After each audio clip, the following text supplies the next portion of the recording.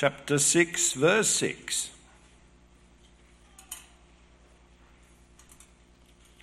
Go to the ant, you sluggard. Other translations call sluggard lazy bones. Yeah? So go to the ant, you sluggard, consider its ways and be wise. It has no commander, no overseer or ruler, yet it stores its provisions in summer and gathers its food at harvest. How long will you lie there, you sluggard? When will you get up from your sleep?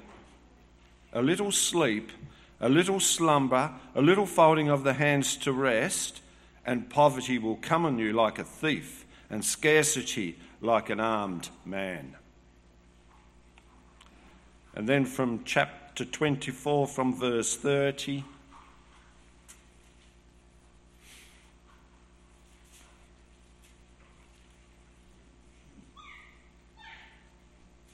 I went past the field of a sluggard, past the vineyard of someone who had no sense. Thorns had come up everywhere. The ground was covered with weeds, and the stone wall was in ruins. I applied my heart to what I observed and learned a lesson from what I saw. A little sleep, a little slumber, a little folding of the hands to rest, and poverty will come on you like a thief, and scarcity like an armed man. Thanks, Carl.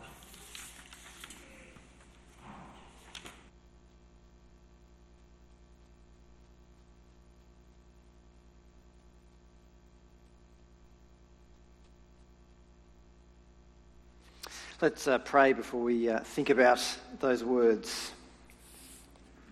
Dear Lord and Heavenly Father, we thank you that you are a loving Father who made us and who made a world in which we can work for your glory and for our good. And Lord, we ask that as we think about what it means to be wise, and particularly what it means to be wise in work, we ask that you would give us wisdom and understanding, that you would open our hearts to receive your words, and that you might make us more and more into the image of our Saviour, the Lord Jesus Christ. We ask it for his name's sake. Amen. Well, it's probably true to say, I think, that whether we're paid or not, all of us work. All of us have stuff to do, whether we're old or young, whether we're at school, or whether we're retired even, there's work to do. There's just stuff that needs doing. We work to earn a living, we work at home, we do the washing, we mow the lawns, we cook dinner, we do the shopping, we wash the car. Work is just part of who we are. It's part of what we have to do. It's part of our responsibility. It's part of our life. But what does it mean to work wisely? How can you be wise in work? Or how can you, for that matter, be unwise in work? What would it mean to be unwise in work? That's what we want to think about this morning. What does it mean to work wisely? And what does it mean to work unwisely? And Proverbs has lots to say about that. So what is it that Proverbs then wants to teach us about work? Well, maybe the most important thing that Proverbs wants to teach us about work is that work is wise. To do work is wise, and to be lazy, to not do work, is foolish. So Proverbs chapter 10 verse 5, you'll find if you have that sheet that many of the Proverbs that I'll reference are on that sheet. So the next one down after the two that Chris read, Proverbs chapter 10 verse 5, he who gathers crops in summer is a prudent son, but he who sleeps during harvest is a disgraceful son. So the child who doesn't help with the family work is a disgraceful son. We've all been there, haven't we? You know, we're cleaning up after dinner, and there's one child, there's one brother or sister, there's one sibling who's not doing anything. Proverbs says that's disgraceful. But it's not just in the family context. Anyone who sits around while there's work that needs doing is a disgrace. In contrast, the one who helps when there is work that needs to be done is wise and prudent. Or Proverbs 15 verse 19, the way of the sluggard is blocked with thorns, but the path of the upright is a highway. That is, the life of the lazy person is actually a difficult life. We think that laziness, it means an easy life, but the writer of Proverbs says actually the way of the person who works hard is the easy life. That's the wide, expansive, easy way. Or Proverbs 12 verse 24. Diligent hands will rule, but laziness ends in forced labour. It's the same idea again. We think that a lazy life means that we can do whatever we want, but actually the writer of Proverbs says, God says, that in the end laziness leads to a kind of slavery. It actually imprisons you and enslaves you often to others. According to Proverbs, the main reason why that is the case, the main reason why diligence is wise and laziness is foolishness, is that work generally leads to provision, to having a roof over your head, to having food to eat. Work generally leads to that, while laziness leads to poverty. So chapter 10 verse 4, lazy hands make for poverty, but diligent hands bring wealth. Or 20 verse 13, do not love sleep or you will grow poor. Stay awake and you will have food to spare. Or look again at that proverb that Chris read for us, chapter 6 verse 6. Go to the ant, you sluggard, consider its ways and be wise. Well, how is the ant wise?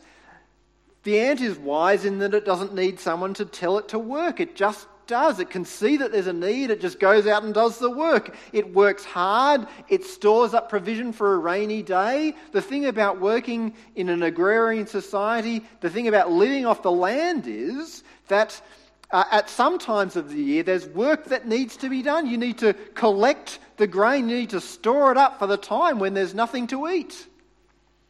If you just work what needs to be done every day, just enough food for that day, when it comes to the time when there's nothing growing, you won't have any food. You need to work hard when the work is there to be done. And that's what the ant does. It works hard when it needs to so that it can store up provisions so that it has food to eat. In contrast, the fool just lies in bed wanting just a little bit more sleep. The fool just sits in the armchair, folding their hands, thinking that everything's good. I have enough food for today. What can possibly go wrong? But then, the writer says, scarcity comes on them like an armed robber. That is, they jump out of nowhere. Nobody ever goes to the shops and expects to be involved in an armed robbery. And the writer of Proverbs is saying, Solomon's telling us, that that's what poverty is like to those who don't work. It just comes out of nowhere. No one's expecting it.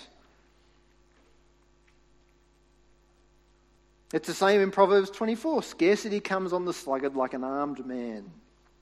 They thought they had more time. They thought that they could make up for it later. They thought that they'd just relax. But the end result is that they have nothing to eat.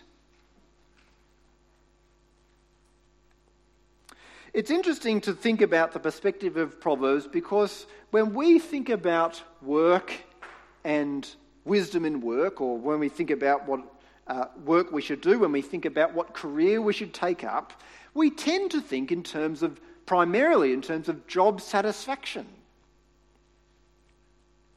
And that's not wrong. It's not wrong to pursue a career which is enjoyable and rewarding.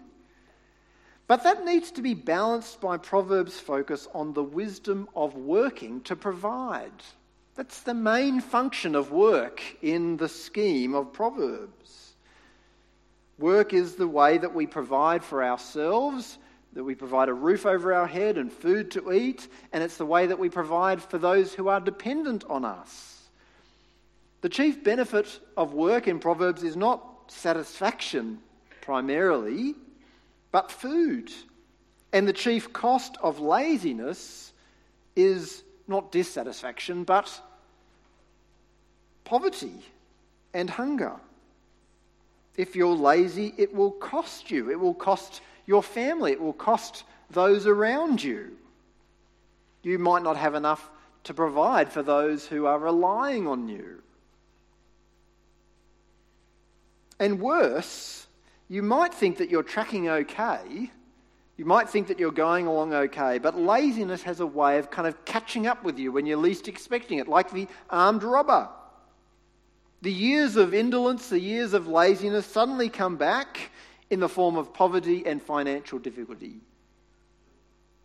You suddenly find yourself in need, and the writer of Proverbs says, Solomon says, God says, it will be your own fault. You've brought it on yourself. Now, that's not to say that if you're poor or struggling financially, then you must be lazy. It's a logical fallacy. It's not to say that that the solution to poverty is always just to work harder. There are other reasons besides laziness for poverty, like injustice or lack of available work. But it's important for us to realise that laziness can be a cause. And so if you constantly find yourself in financial difficulty, it's worth asking the question, is the reason external factors? That might be. Or is the reason actually possibly tied up with something about me? Is there something that I need to address? Understanding that also, I think, helps us to understand and to think wisely about what to do with the poor around us in the world, or even as part of our families or our social networks. How do we help the poor? Well, how we help the poor depends in many ways on the reason that they're poor. So, as we've seen, some people are poor because of injustice or poor because of circumstances beyond their control. And the Bible often urges us to help those who are suffering in that way. Help those who are suffering unjustly, or help those who are in need and are beyond the ability to rescue themselves. But some people too are poor because they're bone lazy, because they're fools. And Proverbs is often pretty blunt, not just with poverty, but with all kinds of foolishness. Proverbs is often pretty blunt about how we should deal with fools. It says that we should leave fools in their folly. So we can give fools advice, but often they won't listen. And in fact, sometimes offering fools advice in Proverbs is an act itself of foolishness, because you can't win. But we can offer advice, but it's not our job to try and prop up the foolish and the lazy. In fact, often in Proverbs, to endlessly bear with a fool is itself foolish. The Apostle Paul puts it pretty starkly in his New Testament letter to the Thessalonian church when he says, "The one who is unwilling to work shall not eat." If they're not going to work, they shouldn't eat. And he's not talking about people in society, he's actually talking about people in the church. He's saying if they don't have enough food to eat because they're not working, well, don't help them out. It's pretty shocking. But God has encoded, if you like, into the world the natural consequence of laziness. It's the natural result, the natural cause and effect. And to some degree, we need to let that play out. We can give people advice, we can help them try to become diligent if they want to, but at some point we also need to say, the actions that you're taking are leading to those consequences, and you need to live with those consequences if you're not going to take action. As I said, that's when people are lazy, not when they're suffering poverty because of injustice or other circumstances. So laziness, Proverbs says, is foolish, and working hard is wise, because laziness leads to poverty, and work, generally speaking, leads to provision. But if we're to work wisely and to not be foolish, it helps to know what it looks like, what laziness looks like, kind of in everyday clothes. So Proverbs tells us a few things about laziness. First, it says that the problem with the lazy person is that they never begin anything. The problem with the lazy person is they never begin anything. Proverbs 6 verse 9 and 10 says, "How long will you lie there, you sluggard? When will you get up from your sleep? A little slumber, a little folding of the hands to rest." In other words, the sluggard just lies in bed and never gets up. They never even make an attempt to start. They never get out of bed in the morning. So maybe that describes you, maybe actually literally not being able to get out of bed in the morning, or maybe just you're an eternal procrastinator. You're always putting things off. There's always a better day to do this work. Maybe you do, as I said, you do never get out of bed. Maybe you never get up out of the armchair. You're just constantly sitting in the chair, and the to-do list is just getting longer and longer and longer. Not because there are more things that are coming up that you need to do, but because you're too lazy to cross anything off. You might always be saying to yourself, "I'll do the washing later. First I'll just sit down and watch TV, or I'll read the book, or I'll do a few things in the garage." And before you know it, the day is gone and you haven't done any of the things that needed doing. So here's a tip. Instead of saying, "I'll relax first and then I'll work," say, "I'll work first and then I'll relax." Say to yourself, "First I'll vacuum the house and then I'll sit down and read my book or have a cup of tea," or whatever it is that you want to do. Instead of saying, "I'll watch TV and then do my assignment," say, "I'm going to do my assignment, and when I finish that, I'll watch the TV. I'll relax." And not only will you get your work done, but you'll enjoy your relaxation time a lot more, because at the end of it, you won't have the low-grade guilt hanging over you. "Gosh, I wish I could really enjoy watching this movie, but I can't because I know that at the end of it I have to do my assignment." You won't have that because you will have done that. The lazy person never begins anything. Second, the lazy person never finishes anything either. Proverbs 26 verse 15.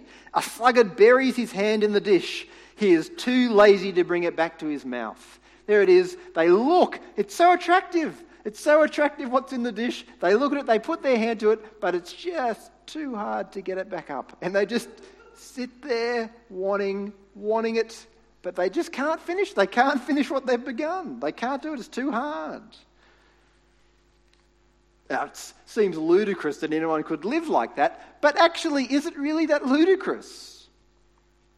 Maybe your garage or your craft room or whatever it is full of half-finished projects. The deck out the back is half built. The bathroom is half finished. The lounge room is half finished. The dishes are half done. The dinner is half cooked. Or the job is half baked. You keep starting new projects because new projects look exciting. They look fun. But finishing projects is actually hard work. And so your hand just stays stuck in the bowl and you never finish anything. It's been said that the last 20% of a job takes 80% of the work.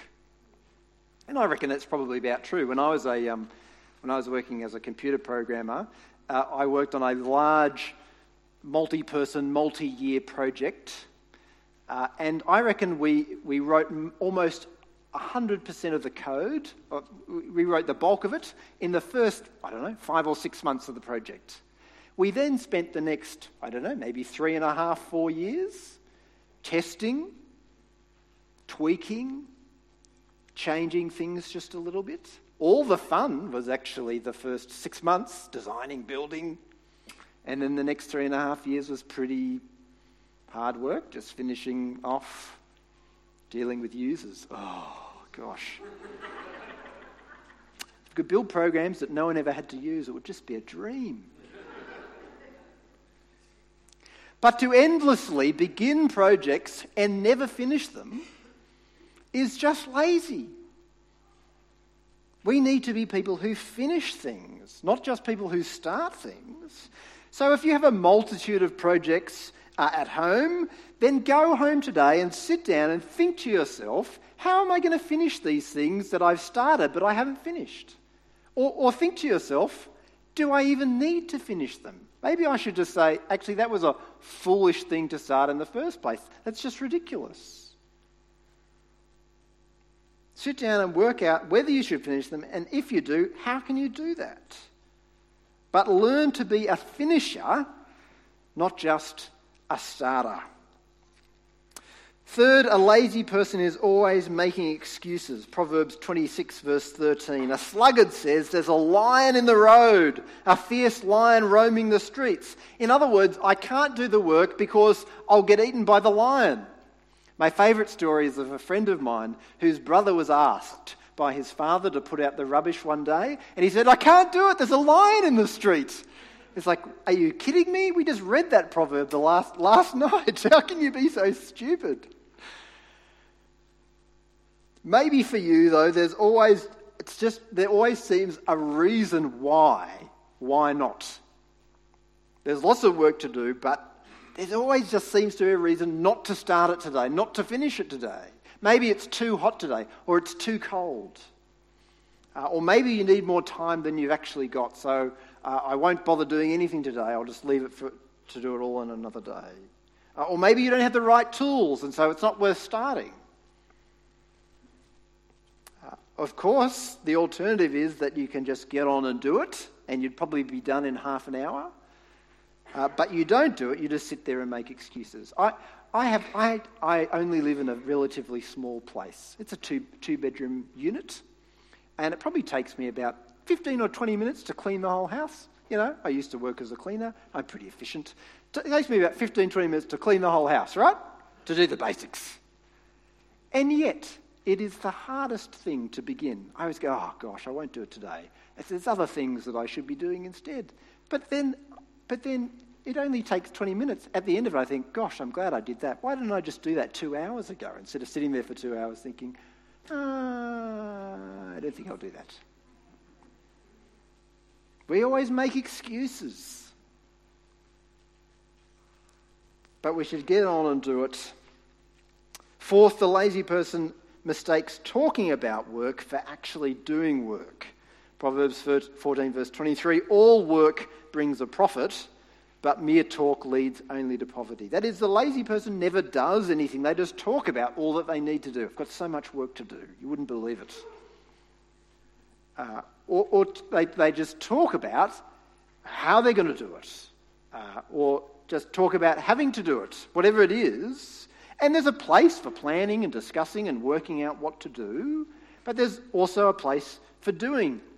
We find it so infuriating, don't we, that our politicians endlessly talk about things and never do anything.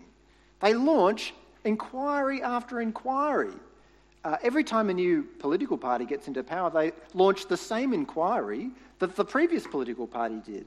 And you think, at what point will we stop talking about what to do and actually do the things that are recommended? We get so infuriated that they do that, and yet we do it so often ourselves. We just talk about what needs to be done. I better not do that. I better launch an inquiry into whether or not I should do the dishes tonight.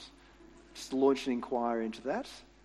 We had an inquiry the night before into that as well, but came up with the same results. Don't just talk about doing it, do it. Fifth, the lazy person might be doing things. A lazy person might do lots of things, but they never make any progress in them.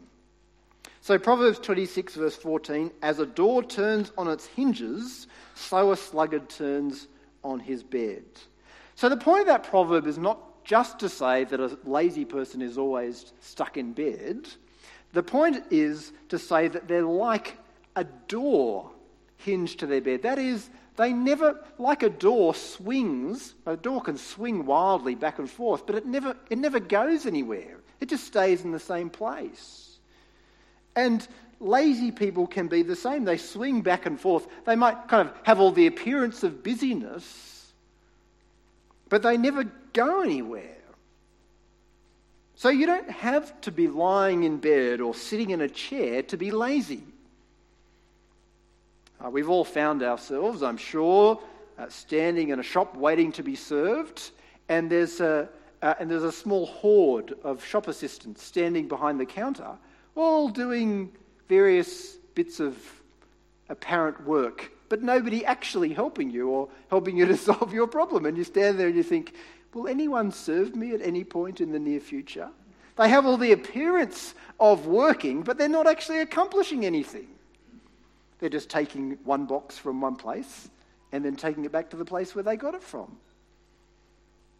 In the same way, you and I can sit at our desk diligently all day long, to spend 10 hours, 12 hours chained to a desk, but never get anything done. We can spend 10 or 12 hours on the job site and have nothing to show for it at the end of the day. Oh, I cut a piece of wood today, dug a hole, but that's it. Your colleagues may produce twice as much as you in half the time. Sure, different people have different capacities, and we have to understand that, but some people too are just lazy. They swing around like a door and a hinge. All the appearance of work, but never achieving anything. So laziness is one of the key threats to work and to productive work. But there are other things I think that Proverbs highlights as well that are worth mentioning as well, other dangers to work. The first other danger is that we pursue empty dreams rather than productive results. We pursue empty dreams rather than productive results. So Proverbs 28 verse 19, those who work their land will have abundant food, but those who chase fantasies will have their fill of poverty. Or Proverbs 12:11, those who work their land will have abundant food, but those who chase fantasies have no sense. So that's, I think, a relatively significant problem in our society. That is, that people sometimes don't take what are otherwise good jobs because they're hanging out for some pipe dream of a job that, even if it comes, won't pay the bills. Again, like the sluggard fixed to the doorframe, it's not necessarily the case that those people are lazy in the conventional sense, but they lack wisdom in that all their energy is going into things that are desperately unlikely to come about. Notice that those who chase fantasies are like those who are lazy in that they also suffer poverty. The same fate affects both the lazy person and the person who is productively pursuing an empty dream. The second other danger that we can face is that we choose the wrong work to do first. So Proverbs 24 verse 27, put your outdoor work in order and get your fields ready. After that, build your house. So remember that Proverbs was written to people who lived off the land, and the point of this proverb is to say that we should do the work first, the work in the field, the work which is going to enable us to live. We should do the work that's going to enable us to live first, and after that, build the house. That is, after that, make the nice place, the pleasurable, comfortable life. Do the essential work first, and then the other work. So for today's society, the proverb might be better expressed as, do what you're paid for first, and then do the other work that you'd really like to do. There's often little jobs or big jobs that we'd really like to do. We just love to do them. It might actually be building the house. You just can't wait to build the house or improve the house or renovate the house. But it could be lots of other projects too that you would love to do. Maybe it's fitting out the caravan or building a back deck or putting in a new veggie garden or redoing the lawn. Maybe it's learning something new, learning to paint or learning an instrument or learning to write or something like that. That isn't to write books, not just to learn to write. But whatever it is, there are so many fun things to do. But this proverb says, don't do them first. Do the work that you need to do first. Do the work that you need to do in order to live. So that's true, of course, in the case of paid work. Do your paid work before you do other things. So don't not turn up at work because you're building the back deck and then get fired. Clearly that's true. But this proverb speaks into other work situations or other situations that involve work too. So if you're a student, the main work that you have to do is to study and to do assignments and whatever else. Well, do that work first before other less important work like mowing the lawn or washing the car or whatever else it is. We all know how, as students, washing the dishes and mowing the lawn never looks as attractive as it does when you have a big assignment to do. Oh, I'll just wash the dishes. That'd be such a noble thing for me to do at this particular moment when I should be writing and finishing my assignment. No, do the most important work first and then do the other work. And just in general life, the principle is helpful as well. Make the dinner rather than dithering away the time on a craft project. Clean the bathroom rather than beginning that patio that you love to have in the backyard, but you don't really need to do first. And the flip side of this proverb too is not only that you do the most important work first, but once you've got that work done, go ahead and have some fun building the house. The proverb doesn't say, only work in the field and never build the house. It says, do that work first and then build the house. Go for it. Go for your life. Enjoy it. Once you've got it done, God has made this world to be enjoyed, not just to be worked at slavishly. Wisdom is not endless days in the field, 24 hours a day, 7 days a week, 365 days a year. Wisdom in work is doing what needs to be done, acquitting ourselves of that, and enjoying the other things that God has created for us to do. So laziness is foolishness. Working hard is wise, because laziness leads to poverty and work leads to provision. But before we finish, I just want to briefly step back and think about work more broadly. Because I think it's important for us in thinking about what it is to work wisely, to understand that at the heart of this view of work is understanding that work itself is not a curse, but actually a gift from God. God made us to work. When he made human beings, God made us to work and to develop his world in imitation of him. He works. And so we work, and in that respect are like him. And although our world has been marred by sin, so that work is now cursed and work is difficult and at times frustrating, work itself is still a good gift from God. And the gospel confirms that. The gospel doesn't change that fact. Chris read earlier, and I want to read again those words of Paul from Ephesians, where he says that God has saved us. He saved us from slavery. That is, he saved us from a bad form of work. We were enslaved to Satan. We were enslaved to our own sinful desires. And God has saved us not for an eternal holiday in the sky, but he has saved us to work. He says, for we are God's handiwork, created in Christ Jesus to do good works, which God prepared in advance for us to do.